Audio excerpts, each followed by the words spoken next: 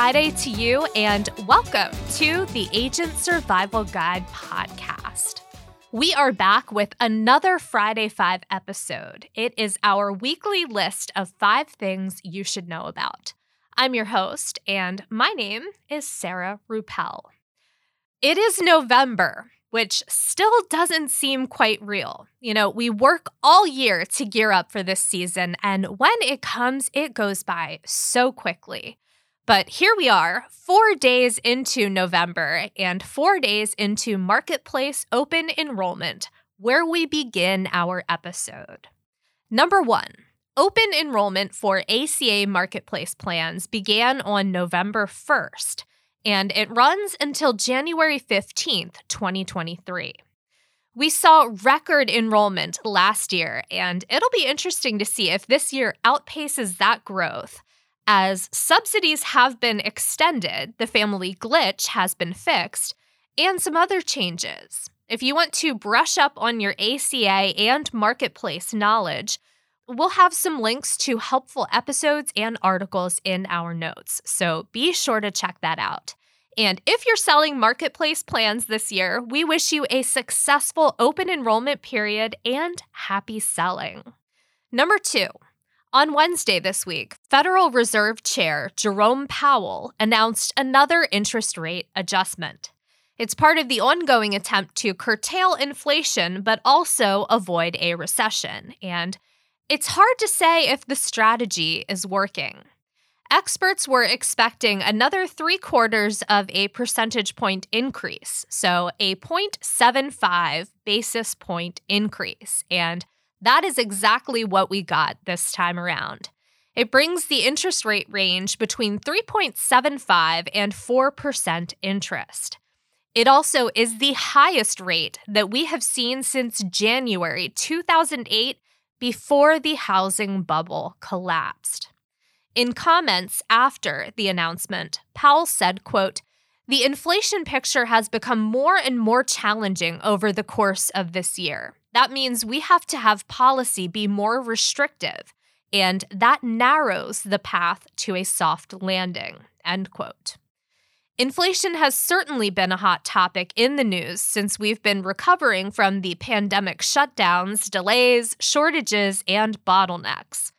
But people still seem to be spending money. The September Consumer Price Index came in at 8.2%, which was lower than the August CPI report, but also higher than anticipated. October's CPI data is scheduled to be released next week on Thursday, November 10th. Number 3. With Elon Musk finalizing his purchase of Twitter last Thursday evening, there has been a ton of Elon Musk and Twitter-related news.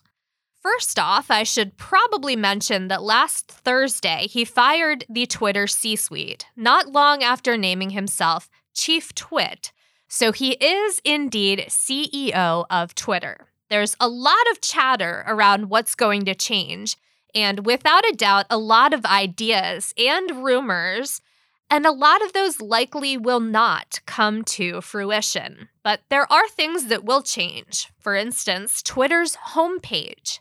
For those not logged in or without an account, it used to display a very simple registration form. Now you can search through some content and see what the platform is like before deciding to sign up. That was a change requested specifically by Musk. I've seen a tweet with an employee printing out code for Musk to review. Didn't know that was a thing, but, coding, not my strong suit. There were claims of a mass layoff happening prior to November 1st, which allegedly would have cut back on the amount of employees able to cash in their stock grants at the $54.20 selling price. That didn't happen, though. And then the latest potential change making headlines, Twitter verification, setting a price tag on that little blue check mark. Originally, reports suggested that the verification would be part of a revised Twitter Blue subscription that would cost $19.99 per month.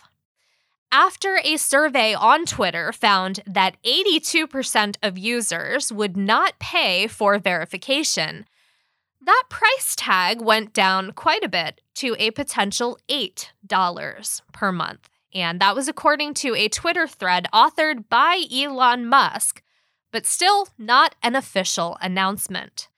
Now, many of the articles I read listed the dangers in opening up verification to a payment system, mainly because of the additional benefits users receive from having it. The system could end up heavily spammed, verification could lose its meaning, and dangerous rhetoric could be spread. And while all of that is true, we know that Musk has said he is a free speech advocate and envisions Twitter as a virtual town hall. Paying for verification is an interesting concept, something that hasn't been offered elsewhere, and I'm curious if it would change the verification system on other social platforms if indeed adopted by Twitter. I also think that many social platforms have long existed under a free ideology, and that is noble, but it might not be realistic forever. I'm not sure that they've entertained all of the ways they could charge for their services. I think they're beginning to see that users will pay for a few extras, but it's very experimental right now as far as just what users are willing to pay in order to add desired features or remove friction while using the app. Twitter's upcoming evolution is definitely filed as one to watch, and as changes are made and officially announced, we will make sure that we relay them to you in upcoming episodes. Number 4. This one I'm throwing in here because it was a very interesting antitrust case in the news recently. The potential merger between Penguin Random House and Simon & Schuster. The proposed merger had a value of $2 billion, but would have reduced the amount of book publishers from 5 to 4. The suit blocking the merger came last November from the Justice Department. Judge Florence Pan oversaw the trial and agreed with the suit brought by the government, blocking the merger from going through. The case brought a lot of formerly unknown details about the publishing industry to light, and I'm sure we will see a podcast or two pop up about the trial. If you're interested in that kind of insider information and disclosure, you would probably love the podcast Missing Pages. So we will make sure to have the link to that show in our notes. Number 5, with it being AEP and open enrollment simultaneously, in addition to running all sorts of errands, you'll be glad to know that the seasonal change of flavors at Dunkin' and Starbucks has arrived. And of course, they come with brand new cup designs to get you in the festive spirit. And while I do not get excited about pumpkin spice season, I do get very excited about the Christmas season. Setting up lights and the tree, all the decorations, baking cookies, and of course, watching Hallmark Christmas movies with my family, in addition to the classics and every rendition of Scrooge possible with my dad. First up, we'll take a look at Dunkin's holiday menu. No surprise that the peppermint mocha signature latte is back. It is ubiquitous with the season. But new this year, a new holiday blend of Colombian and Ethiopian coffee that features notes of molasses and dried fruit. There's a new toasted white chocolate latte, complete with whipped cream, caramel, and cinnamon sugar. Dunkin' will also offer a white mocha hot chocolate that mixes traditional hot chocolate with white chocolate notes. And then what I'm most excited about, the cookie butter cold brew that is topped with cookie butter flavored cold foam and blends cinnamon, ginger, nutmeg, and caramelized baked cookie. That sounds heavenly, but I would have to taste it to say for sure. I'm a big fan of gingerbread flavored coffee, but not so much pumpkin spice. On the food side, there's a cookie butter donut topped with maple icing, dotted with cookie pieces, and filled with cookie buttercream. Because if you're going to have a donut, have a donut. There's a new pancake wrap that takes an egg, some cheese, sausage, or bacon, and then wraps it in a pancake. Not sure how I feel about that. I am not a McGriddle lover, so that might be a pass for me. Other menu additions: pancake minis, chicken, bacon, and cheese croissant stuffers, and a cranberry orange muffin that I think sounds delicious. I love those two flavors paired together.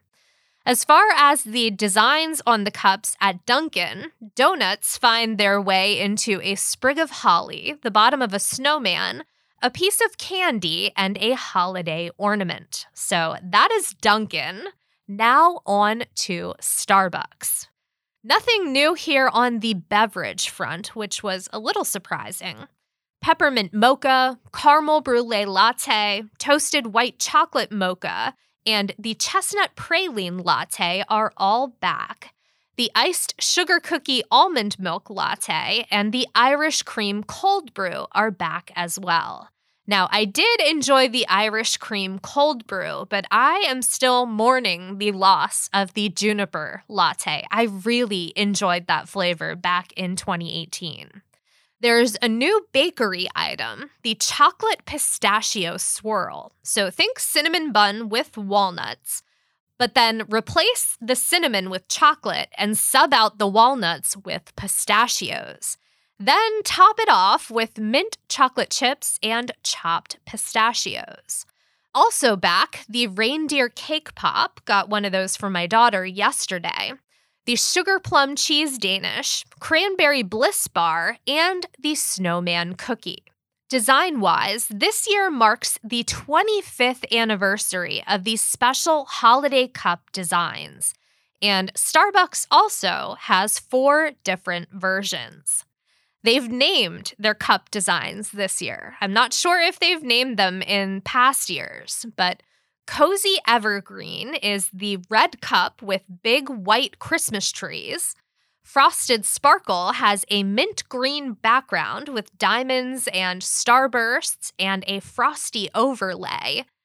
Gift Wrapped Magic has vertical green and red wavy ribbons and kind of looks like wrapping paper, like the name suggests. And finally, Ornament Wonder features a white background with an assortment of red and green seasonal icons that's reminiscent of the Louis Vuitton monogram that was so iconic in the early aughts. If I happen to try the new Dunkin' offerings, I will be sure to post them on my Instagram. I did mention that we had the reindeer cake pop yesterday, and you might have seen my post featuring the new Ornament Wonder design on Instagram yesterday as well.